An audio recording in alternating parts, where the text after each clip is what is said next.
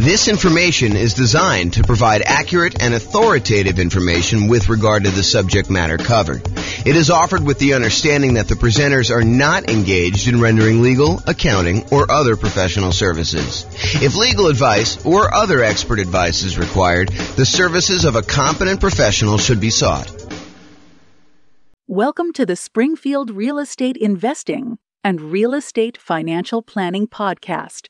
Learn all about investing in real estate in Springfield, Missouri, with a combination of real estate financial planning and modeling with numbers specific to Springfield, plus syndicated, more generalized recordings of live and pre-recorded real estate investing classes, not all of them specific to Springfield.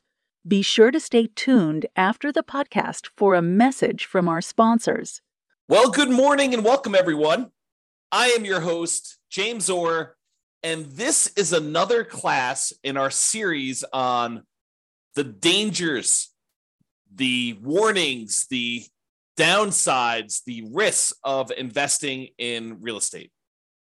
Previously, I think we covered the class on the insurable risk, the things that we can buy insurance to protect ourselves from, things that we could pay someone else to take on that risk voluntarily. In exchange for a little bit of money, they will take on some or all of that risk for us. And that's what we covered in the previous one in this series on risk.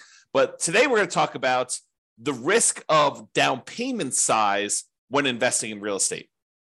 So I will introduce you to a couple new concepts. These are going to be concepts that we'll talk about. I've talked about them before. Actually, in fact, I had a whole class on these two particular concepts, but we'll talk about them again when we talk about measuring risks. So we'll eventually get there, but today I'm just going to introduce you to the topic, and then we'll talk about how the amount you put down into a real estate deal impacts how much risk you have and how to think about that risk and how to mitigate it if possible. So this is sort of the quote for the theme that we are on, the risk theme, and that is a quote from George S. Patton. The time to take counsel of your fears is before you make an important battle decision. That's the time to listen to every fear you can imagine. When you have collected all the facts and fears and made your decision, turn off all your fears and go ahead. So one of the things I'm emphasizing in today's reading of this particular quote is when you have collected all the facts. So one of the things I'm going to go over today is I'm going to show you historical data as to how likely we are to see a drop in home prices and how severe those drops are. So we will look at the Case-Shiller data and look at how frequently these things happen. And then we'll look at it in the kind of like view from the lens of down payment size and how if we see a pretty significant decline in property values, like how that is impacted by how much you have invested in the deal, what your down payment that you are there. So the question is, what are your fears relating to real estate? And if you want to reach out to me, you can tell me if you have certain fears. I will try to cover a bunch of different ones in our series. We're doing about one of these a week. We're doing daily classes live. And then the daily classes get published to the podcast once per week. So a week's worth of live classes becomes a month's worth of classes on the podcast. I think I'm just about to enter February. So this will be either late January or very early February of 2024 at this point. I'm recording this May 18th of 2023. And basically, if you are attending live or on the Substack or part of the coaching program or something like that, you'll get access to this stuff early, but the podcast stuff is slightly delayed. So you'll see this almost like movies. You can see it in the movie theater right away, or if you want to wait for it to come on to cable TV, you can wait 6 months or a year, whatever it is. So it's we're about 6 months, 7 months out at this point. All right, so let's talk about this concept of resiliency. I invented these ideas as a way to measure risk when we were doing a bunch of analysis on the real estate financial planner software that I wrote. So one of the things I was always curious about is when you're looking at someone's portfolio of properties. And you can look at this on an individual property too, but I like to look at it on a portfolio. And I wanted to know how resilient someone's portfolio was to a decline in rent or to a decline in home price. And for rent, it was like, how much can rent decline before they would have negative cash flow? And I'd like to think about it in terms of two things. I'd like to think about it in terms of the dollar amounts that rent can decline, and then also the percentage. Because I think thinking about those in both ways is important, and it's slightly different. So sometimes a portfolio will have, a mix of some free and clear properties and some highly leveraged properties. And so if you have a dollar amount decline in rent, then the properties that are free and clear, they have less cash flow, but their cash flow doesn't go to zero. And in that way, when you think about like how much it can decline over when you have a free and clear property, they are very resilient to a drop in how much rent is being collected before they would have any type of negative cash flow. But the ones that are highly leveraged, that only have, $50 a month in cash flow or $100 a month in positive cash flow, if rents were to drop by $50 or $100 there, then we could actually see negative cash flow. But if you look at the whole portfolio of someone who has some free and clear properties and some of these properties that are highly leveraged, and we see rents decline on all of the properties at the same time, well, the ones that are free and clear, they add significantly to the resiliency, the overall resiliency of the portfolio, because those are still going to have positive cash flow, even if some of the other properties start to have negative cash flow. So imagine you've got $1,000 a month coming in from some of these free and clear properties, but these other ones only had $50 a month coming in positive cash flow. If rents drop by, let's call it $100 a month, the ones that were free and clear may drop to $900 a month, and the ones that had $50 in positive cash flow, now they're negative 50.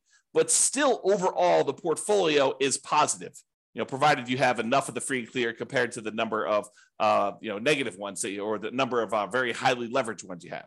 Okay, so this concept of rent resiliency is important for looking at your overall risk in a portfolio.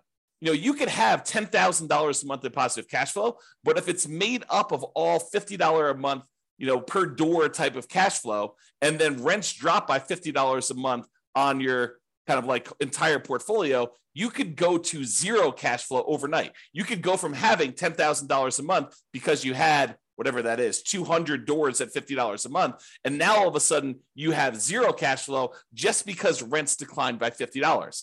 That is not a very resilient type of portfolio. Okay. So you want to think about how you structure these things when you're thinking about your overall portfolio and how resilient you are. Now, why do I bring this up, and why am I having this discussion about rent when I just told you the topic of this class is about down payment?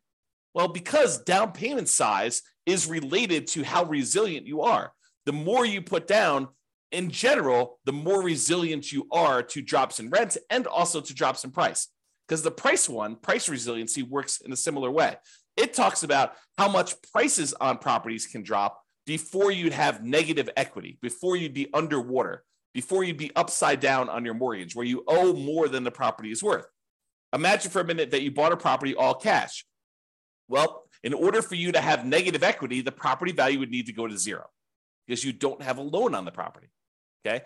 But if you had a property where you bought it with nothing down, you got a VA loan, and then the next year property values went down 5%, which isn't unreasonable. It's not an unusual thing to have property values go down by 5%, which we will talk about in detail here in a moment. But if property values decline by 5%, now you're upside down. Now you have negative equity in that property, but you also had nothing in the deal. And this is sort of the concept we're going to talk about here, is that when you put nothing down, you're not losing any of your own money directly, at least not in the immediate time. If you hold out through the time period, then you might not lose any money at all if you wait for the market to recover. Okay. So this concept of how much you put down impacts how resilient you are, both in terms of rent and price. And rent is a little bit of a less direct one, but it is still related. It's still correlated. The more you put down, the more you have invested in the deal, the more resilient you are in general. To both rent resiliency, how far rents can drop before you have negative cash flow, and also the price resiliency. Okay, so that's why we're sort of talking about these, and that's why we're going to discuss Case-Shiller. So Case-Shiller, this is a chart from John Wake's website, realestateDecoded.com. If you ever want any charts on the Case-Shiller stuff. John does an amazing job of putting out some updated charts whenever they update the Case-Shiller indexes. He updates all of his charts on there, and they're really, really good. You can drill down into most major metropolitan city, kind of like MSA areas, I think is how they break it out. But you can go look at all the different ones. And basically, I just pulled one of, 24 charts that he's got up here. And some of them are really, really, really good. Like I should do entire classes on some of the charts that he has. They're just that good. But this one basically shows you home price appreciation. And what home price appreciation will measure is what is the change in value over the previous 12 months of homes in the various markets. And I basically highlighted the entire USA. So we're using the entire United States, although you could go look at individual cities and see what I'm talking about here. And I'll make a comment on that in a second. But what it basically does, it shows you like, what is the change in value in home prices? When it's positive, we're thinking it's a positive appreciation or the property value went up. Okay, so all these numbers above this zero line are showing you where the market actually gained year over year, where the property values increased from the previous year on that. And the ones where it's below zero are the times when the property values actually went down in that marketplace. So they went from a year previously, they were higher than they were in that year. Now, just eyeballing this, I want you to understand that, there are lots of times when home prices went up, this is probably 8%, 9%, 7%, somewhere in there. And then there are times in 1991 where this is, slightly negative here, where property values had gone down and then they kind of went up for a while, and they stayed up for, whatever that is, a decade or two.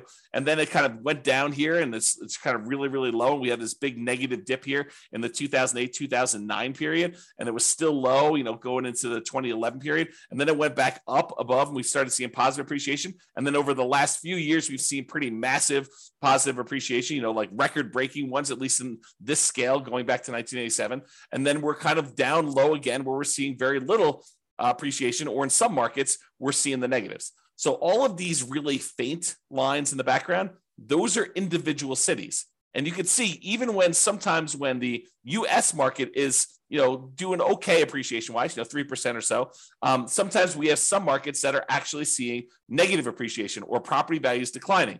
And some markets suffered a lot worse than the overall U.S. market did. Like during this example decline during 2008, 2009, we saw values drop to 35% or so doing this. Okay, so markets do matter, and some markets here were up a lot, like over 50%.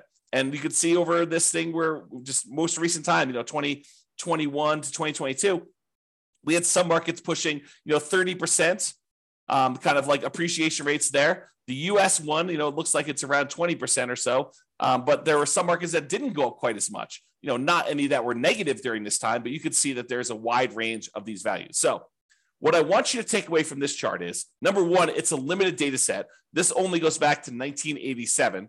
And when I went to the source of the data, the source of Case-Shiller, and I'm going to show you 133 years worth of data for this here in a little bit, and I'll summarize a lot of it for you.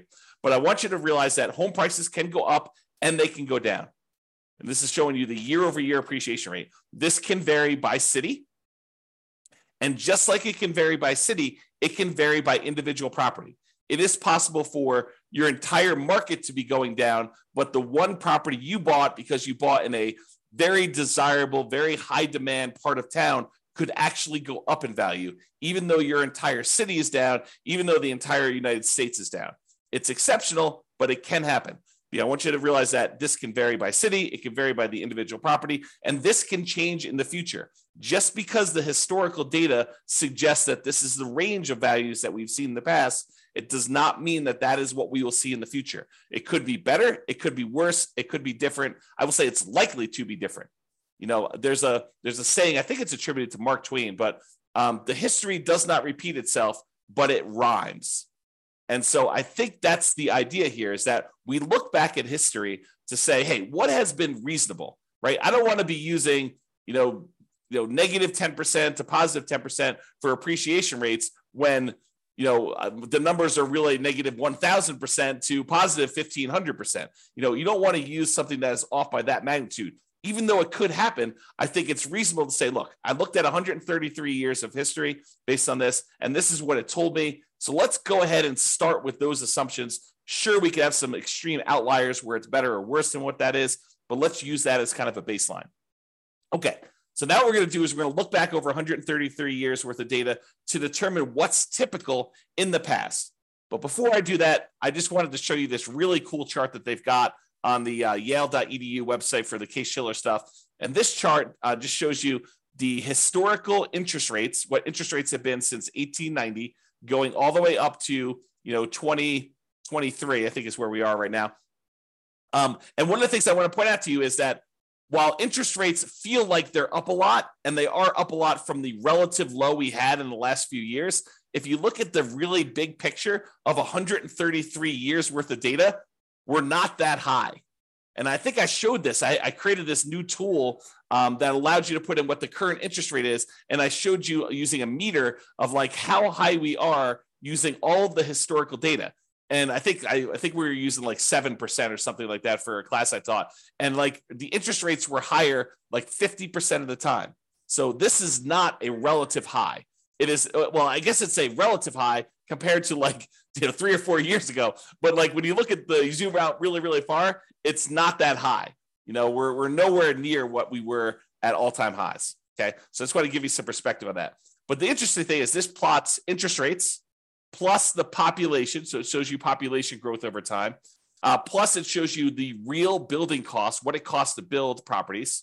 Kind of shows you that over time. And then it shows you real home prices as an index. And you can see how that has changed over the last 133 years. So I don't know if you're interested in this particular chart, you can go to the Yale website or pause the screen if you're watching the video and check out this particular chart. I find it pretty fascinating just to see a long-term historical perspective of all of these different things shown on the same chart at the same time. Okay. So what I did was this. I went back to the Case-Shiller website, the one on Yale, and I pulled down the raw data. And then I did some data manipulation in Excel, and I pulled out, because they have, to a certain point, they only had yearly data. And now for modern times, we have monthly data, or not exactly monthly. Maybe it is monthly, but it's more frequently than once a year. And so what I had to do is I had to pull out all the extra data, and I only did year-long increments. And what I'm showing you here is going all the way back to 1890, all the way through to today, 2023, and I show you what the change in value in home prices for the entire U.S. was year over year. And so each one of these lines is a year. And you can see in 1891, because I basically measure 1890 to 1891, it was like almost negative 10% in property values. And then the next year it was up, and it was probably whatever this is, 2% or so. And then the year after that, it was up probably 4%. And then the year after that, it was up like 16%. But you could see the range of values. Now, this particular chart is not adjusted for inflation.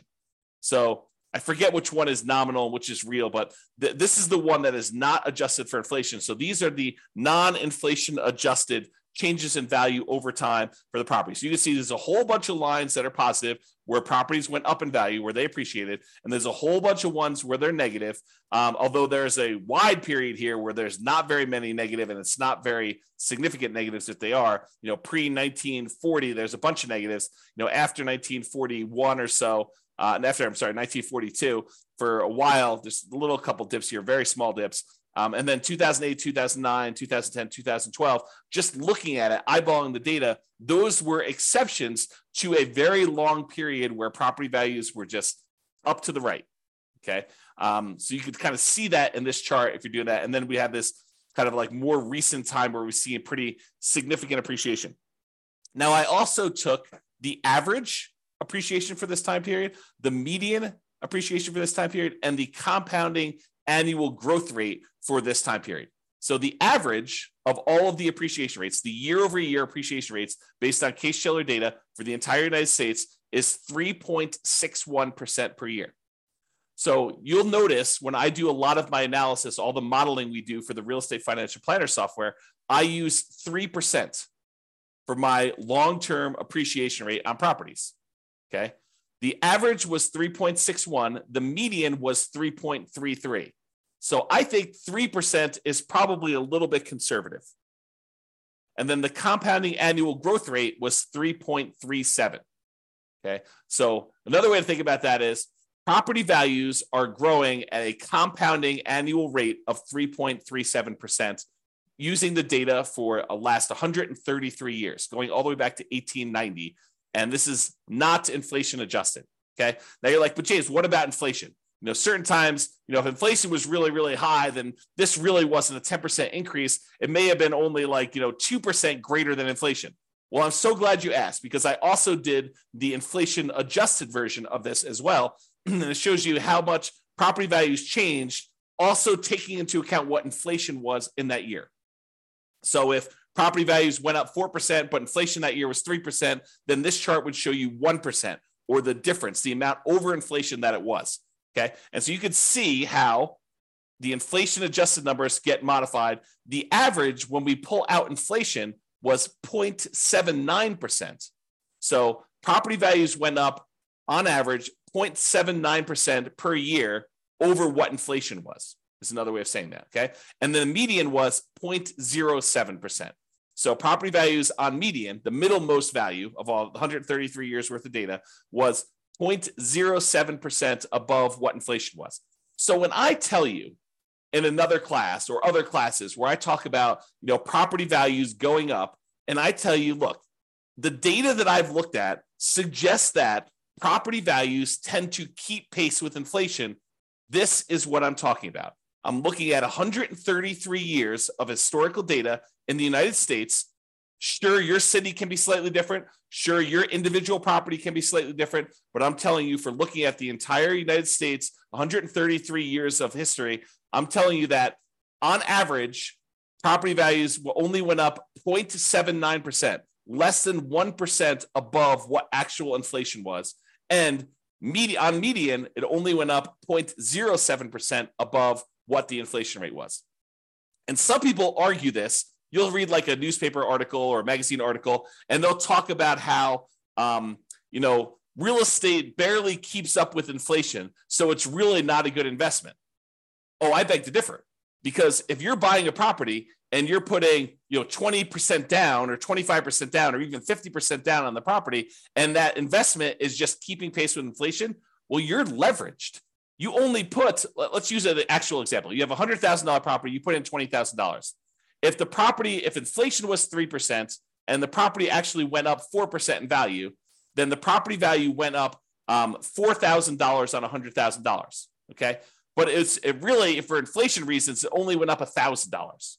Okay. That's fine, because now you invested $20,000 and you got a $4,000 return not adjusted for inflation, or a $1,000 return adjusted for inflation. You made $1,000 on $20,000.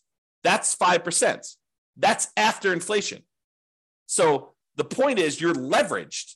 You're getting a 5-to-1 return because you are 5-to-1 leverage. You put down 20% or 1/5 of the property value. If you put down half, you'd be 2-to-1 leverage. If you put down a third, you'd be 3-to-1 leverage. If you put down 5%, you'd be 20-to-1 leveraged. If you go and you do the nomad strategy, you get 20-to-1 leverage. So you're getting 20 times what the leverage factor is. Okay. So when we talk about this, if property values are keeping pace with inflation, that's awesome if we are leveraged, because it means we're getting a leverage return above inflation. Okay. So the compounding annual growth rate for the inflation adjusted one is 0.56% per year. Okay. Now, I just wanted to show you these so that you can understand how inflation adjusted works and how the inflation one works. So you can kind of see these. If you want to kind of pause the chart, you can look at those and get a feel for all the stuff. Okay. Now what I did is I said to you, okay, we can look at this chart and we could say, okay, how many of these were, below, what did I do here? Below 15%. Whoops, right here. Below 15% decline. And we could add up and try to figure out how many of these were below 15%. And we could see that there were 8 that were in this range of negative 14.6 to negative 9.6 appreciation rate. So there were 8 values where they were below these numbers. Okay. And there were 17 values between negative 9.6 and negative 4.6. So 17 times out of 133, we saw this range of appreciation rates. And there were 46 years out of 133 is a better way of saying that, where it was between negative 4.6 and 0.40. So almost zero. Okay. And then 34 years out of 103, where property values went up basically somewhere between 0 and 5% and change. And then 20 years where property values went up between 5.4% and 10.4%. And then there were 5 years where it went up between 10% and 15%. I'm rounding. And then one where it went up between 15 and 20, one where it went up between 20 and 25, 0 where it went up 25 to 30, and one where it went up between 30 and 35%. Okay. I rounded to make it a little easier to say it. But if you want to look at the chart, you can see the actual data, okay? And it shows you that these are the more common numbers because they occur more frequently. And this is the range of what we might expect to see. There's times when property values go down. And it happens, what I would say is relatively frequently. I mean, not like extremely rare, but 8 times out of 133, we saw a decline of this amount, and 17 times out of 133, we saw property values decline this amount, and 46 times we saw property values decline this amount. So we definitely have, when you add all these up, we definitely have a significant portion of time where property values have declined. And then we see all of these where property values have gone up. All right. I just summarized this a little bit better, and I'm showing you fewer buckets to make the lesson clear. So 66 times out of 133, property values declined. They were less than 0 as far as appreciation rate, not inflation adjusted. Okay. 37%, not percent, but 37 times out of 133, the property values went up somewhere between 0 and 5%. So 37 times out of 133, property values went up between 0 and 5%. And then 21 times out of 133, property values went up between 5 and 10% in a year. And then 9 times out of 133, it went up greater than 10%. So we could see just this feeling of what is happening. Now, why am I making a big deal out of this when we're talking about the amount of down payment? Well, I want to talk about the risk matrix. And I think I introduced this in the class we did last time on risk, but I've also taught this previously. And what I want to show you is this idea of risk matrix. So the risk matrix is like in this case, a 3x3 square, although it's rectangular shape just because of the width. And it shows you severity across the top. So these are the lowest severity events. And then these are the highest severity events. So 1 is a low severe event, property values moving very little in this example, or really large severity events where property values moved greater than 15%, greater than 15% appreciation, or greater than negative 15% negative appreciation is what we're looking at there. And then we have on the left-hand side, how likely is this to happen? Lowest likelihood is a 1, very low probability of this happening, maybe 1 year out of 133. And then you have a high likelihood, where 1/3 of all the years this happens. And you can see that the risk for us is where we have something that is very severe, a very large negative event that can happen to us, a very large, ugly thing, bad thing that can happen to us. And also it is very common to happen. This is the highest risk right down here. Okay. The low risk things are things that are not very severe. Okay, so property values went down 1% last year. Oh, ho hum. Big deal, right? And they're not very likely to happen. This happens once every, 100 years. Like that's not a real number, but I'm sort of making it up as an example. So you can see low severity and low likelihood as an example. All right, so this is the generic version of risk matrix and how it works. Now what I'm going to do is I'm going to plug in the actual data we saw from Case-Shiller data into a modified version of this risk matrix, which I'm calling the risk matrix for appreciation. And this shows you how frequently things happen and how big of a deal they are, what the severity is, okay? And I added an additional kind of like a section for severity just because I had enough data to break it out reasonably. And so instead of it being a 3x3 thing, now it's a three scale for likelihood and a 5 scale for severity. So severity 0 means that the property value went up, okay? Because that is not a bad thing that could happen to us. I basically said, okay, this is not a severe negative event. So I'm saying, look, these are increases in property values. So a severity of 0 for us in this particular discussion is property values actually went up and it wasn't a bad thing for us, okay? And so the likelihood, the lowest likelihood for us to actually see property values go up here, the lowest likelihood is we're likely to see a greater than 10% increase in property values. That happens 7.7% of the time. So 7.7% of the years had a property where property values went up year over year greater than 10%. Okay, so not very likely, only 7.7%, but the increase was positive. Okay, now the next likelihood is 15% of the time, property values went up between 5% and 10%. So we saw an increase of property values between 5% and 10%, 15% of the time.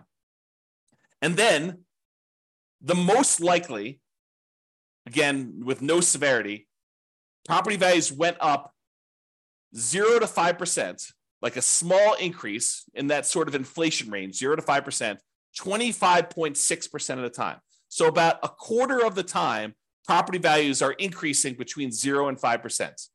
Okay. About 15% of the time, they're increasing between 5 and 10%, and 7.7% of the time, they're increasing more than 10%. So if you're thinking to yourself, look, I'm modeling my properties, I'm doing my deal analysis, and I want to use 10% for my property appreciation. You're basically saying, hey, based on 7.7% of the historical data, property values went up greater than 10%. But you think it's a good idea to use that number for your modeling, especially modeling out over a very long number of years. Probably not a good idea. If you want to go and you want to use a reasonable number, I'm using this sort of like 0 to 5% number where 1/4 of the time, so I usually use 3%, 1/4 of the time, the property values are likely to do that. Now, are there times when they decline? Yes, I'm so glad you asked. So as far as severity goes, there's a small decline, which we'll call 0 to 5% decline in value. There's a medium decline, which we'll call 5 to 10% decline in value.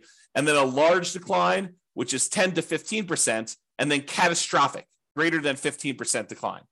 Okay. So for a small decline, 0 to 5% drop in property values, that happens 34.6% of the time. So 34.6% of the time, we are likely to see a property actually drop a little bit in value. So 1/3 of the years, historically, and it doesn't all happen in a row, as you've seen, but sometimes we get into these trends where it happens right back to back to back to back, and then we see a period of prosperity where property values are going up for a long period of time. But we've seen a 0 to 5% decline in property values 34.6% of the time. Okay. Now, if we add all these up, 25.6, 15, that's like 40. This is 40 plus 7. We'll call it 40 plus 8. So 48% of the time, property values are going up. 34.6% of the time, property values are dropping between 0 and 5. Okay. Now, the medium decline, and by the way, this is a likelihood. It's relatively likely. It's a high likelihood event, which is why it's this bright orange, right? Bright yellow, right? Now, this next one is a situation where we have a medium likelihood. The probability is sort of in that mid-range, but it's a more significant drop, a drop between 5 and 10%. A 5 or 10% decline in property values happens about 12.8% of the time. Okay, so about 12.8% of the time, a little more than 10%, we're seeing property values go down between 5 and 10% in a given year. And then as far as large decline goes, between 10 and 15% decline, that happens very infrequently. So it's a low likelihood, but a very severe thing for us, having property values go down 10 to 15%. That happens 6% of the time. Okay, 6% of the time. And we've not seen, according to the U.S. historical data, remember, each city's data will be different, and we've seen catastrophic declines in other cities. But as far as overall U.S. data goes, we have not seen 0% of the time a greater than 15% decline, which I think is interesting, right? So these fears we have about things are relatively low probability type events. Not that they can't exist, not that they won't happen, but they're relatively low. So when we look at this, we think to ourselves, okay, what does this mean for me in terms of down payment? And how is this risky for me? Okay, so we introduce these ideas of resiliency. How much can the price decline before you have negative equity? Well, now we better understand how frequently property values are likely to go up and how likely they are to go down. Just look at the last 133 years of historical data. Not saying that the future will be different, but this gives us an idea of what that will be like.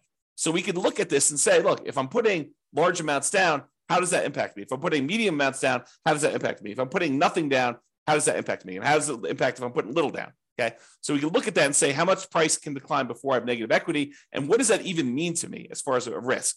And then rent resiliency, because how much you put down impacts how much cash flow you get, because they're correlated. The more you put down, the more likely you are to have positive cash flow. The less you put down, the more likely you are to have deferred down payment or negative cash flow or lower cash flow. Okay, so rent resiliency is related to how much we put down. You both get a better interest rate by putting more down, and you also are borrowing less, so the amount you're paying actually goes down. Okay, so if you have no money in a deal, if you put zero down, what are you risking if we see these declines in property values? Well, you're really risking your credit, because if for some reason you abandon the property, your credit is what's at risk. If you have no money in the deal, you have no money at risk. None of your own money at risk. Now, it may feel like you have money at risk. For example, let's say you put nothing into a deal, and for the first 2 years, that thing goes crazy. It's up 10%, and then it's up 10% again. So, the property is up 20% over the first 2 years. So it feels like you have a lot of your own money in the deal, when in fact you have none of your own money because you put nothing down to begin with. And now you have equity because the property value went up over 2 years. Maybe you paid down a little bit on the loan, so you actually have a little bit of equity there. But really, if the property values were to drop multiple years in a row and you actually have negative equity now, the property value drops below what you owe, did you lose any money? I think some people would argue, yes, I lost money because those gains that I had were there in the property and now I don't have them anymore. So yes, I lost money, James. Of course I did. But did you? You don't really realize those gains until you sell the property or you do some type of cash out refinance. So those were just sort of like paper gains. There were paper losses or paper gains on the property while you didn't actually sell it or you didn't cash out refinance it and pull that money out. And you had no of your own money in the deal. Now, if you abandon the property, let's say property values, they drop in half. So you're up 20%, now they dropped in half. So now you're whatever that is, negative 40% down or something like that, right?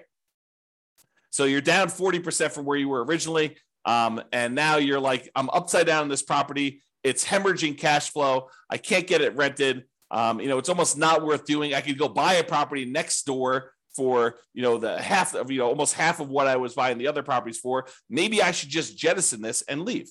Well, what are you risking? You're risking your credit. Because if you had a loan on that property and it was tied to your credit report, you're risking that. And then you got to value, what is your credit worth? What is it worth to have a foreclosure and or bankruptcy on your credit? It limits what you could do for whatever it is, 5 years, 7 years, and doing certain things. Your ability to get certain loans comes back relatively quickly. FHA, I think you could do that. Don't quote me on this, but from memory, I think it's like 3 years or something. You can get an FHA loan. Maybe it's even 2. Go check with your lender if you've got questions about that. I don't remember what it was, but you could go get loans after this happens. And you could buy properties creatively, technically, right? I mean, you go and negotiate directly with a seller. The seller doesn't say to you, hey, listen, it's a 3-year term for me to wait for a bankruptcy. No, they'll negotiate with you and they feel comfortable doing the deal. And maybe you give them enough down payment. Maybe they're like, hey, it doesn't matter if you had a bankruptcy or foreclosure yesterday. I don't care. Or maybe you structure where you put together a LLC partnership and you and your partner are buying things and you're a half owner of the LLC and they've got great credit and the seller is negotiating and they're looking at their credit to determine if you're qualified, even though you're buying an LLC. I mean, who knows, right? There's all sorts of what ifs here. So what is your credit worth? I think credit's important. It's a great tool for being able to get deals done and for getting great rates and lower PMI and all those other factors that go into things. There's rewards for having good credit, but you got to measure what that is in terms of the risk you have when you're thinking about putting nothing down or little down in the deal. Okay. Now, by putting little or nothing down in the deal, you're much more likely to have negative cash flow in this case, which means your ability to hold onto the property is limited to your ability to continue to feed the property. If you have negative cash flow, that means that you need to come up with money outside of the deal in order to continue to fund the deal. You got a great job, you got great income, you got great, reserves that are protected. You're not at risk of losing those. Then maybe you're not that worried about that because you have great holding power. Now you're buying a single rental property, you've got negative $200 a month cash flow, but you have $1 million in CDs. Do you feel comfortable there? Probably.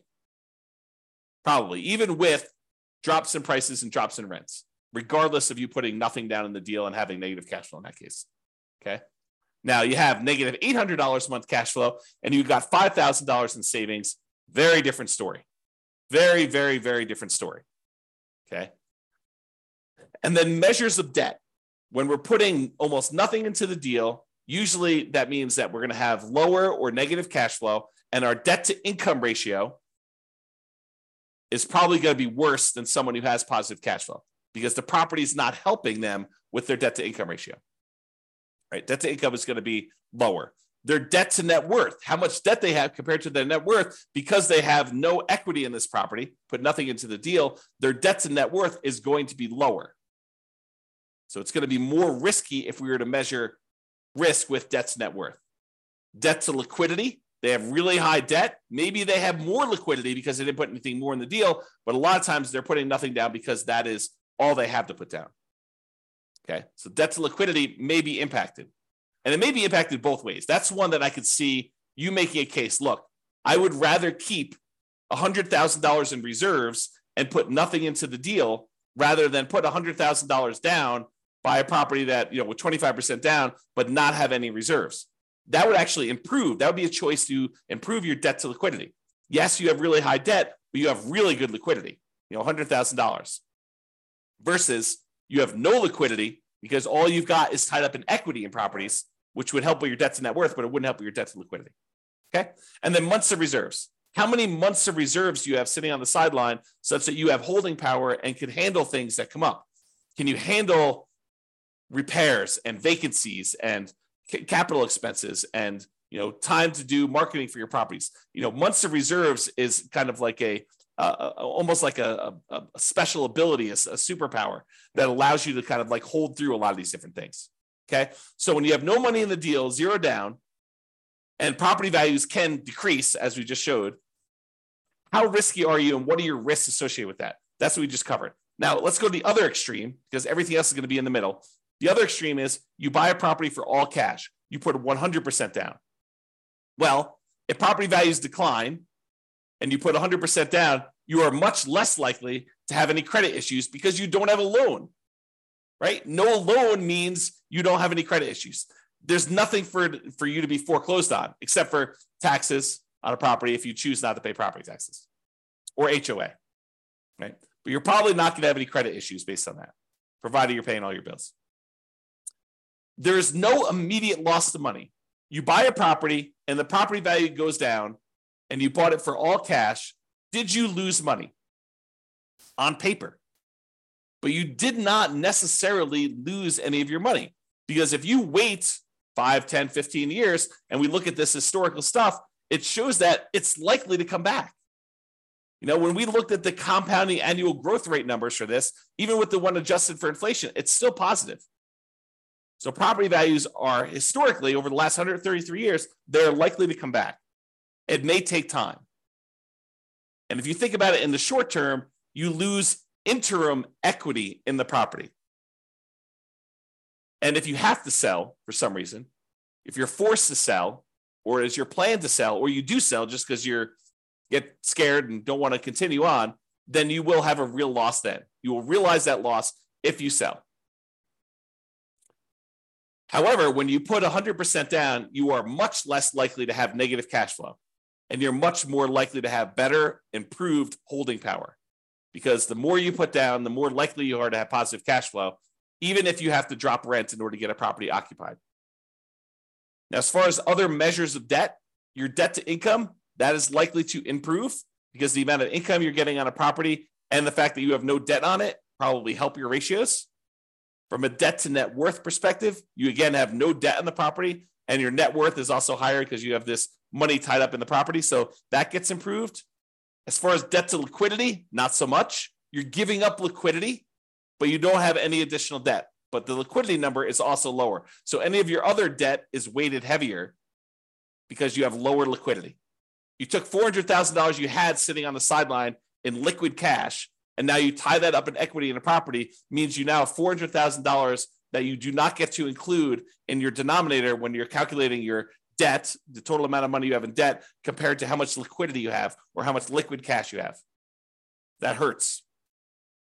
And as far as months of reserves go, by taking a lot of money and putting it down, you tend to have less months of reserves. Although it does help you that the amount you need in reserves on a free and clear property is much lower than the amount you need in reserves on a property that has debt. If you have a mortgage payment of $2,000 a month and you want 6 months of reserves, you need your taxes, your insurance, maintenance, all the property management, all the stuff you need on the particular property, plus $2,000 a month times 6 for the mortgage payment. When you no longer have the mortgage payments, that goes away as part of a reserve requirement because you don't need to have the $2,000 a month in reserves because you don't have a mortgage payment to have reserves on. So it lowers how much you need to have in reserves for that particular property. Okay. Now, I covered the two extremes, nothing down and 100% down, and realized that they eventually merge together, right? There's a gradation between the two. So it goes everything in between 0% down to 100% down. You decide to put 5% down, you're closer to that no money in the deal situation. You decide to put 75% down and borrow 25% to buy the property, you're much closer to that 100% down. Okay? So in conclusion, life has risk. When you choose to invest in real estate, you are choosing to accept additional risks. As we covered in the previous class, some of these risks you could pay money to a third party and they could either mitigate them, reduce them significantly, or completely eliminate them. You can get the risk completely off your table in exchange for paying someone else a small fee. Okay. And the amount you invest in a deal or leave in a deal, if you think about it that way too, it's the same idea, changes what risks and how severe or likely those risks are for you to realize. Okay. It changes the characteristics of what the risk and what you're putting at risk and how that is impacted. And I hope you understand a little bit better now how likely property values are to decline or go up in value and what the range of that is historically, and that it can vary based on city, individual property, a whole bunch of different factors like that. All right. So hope you enjoyed the class. This has been James Orr. Have a great day, everybody. Bye-bye for now. With home prices up, mortgage interest rates up, and rents up, but not quite enough to counteract the higher prices and interest rates, cash flow on rental properties in Springfield is harder than ever. Book a call with the Real Estate Financial Planner to apply our proprietary 88 strategies to improve cash flow on your rentals. See the show notes for a link to schedule your call and improve your cash flow today. If you're a real estate agent, lender, or professional in Springfield that wants to help our real estate investor listeners, consider reaching out to learn about collaboration opportunities with this podcast. We'd love to add more value to our listeners by having you assist our investors buy, sell, and finance their real estate investments. See the show notes to schedule a call to discuss collaboration opportunities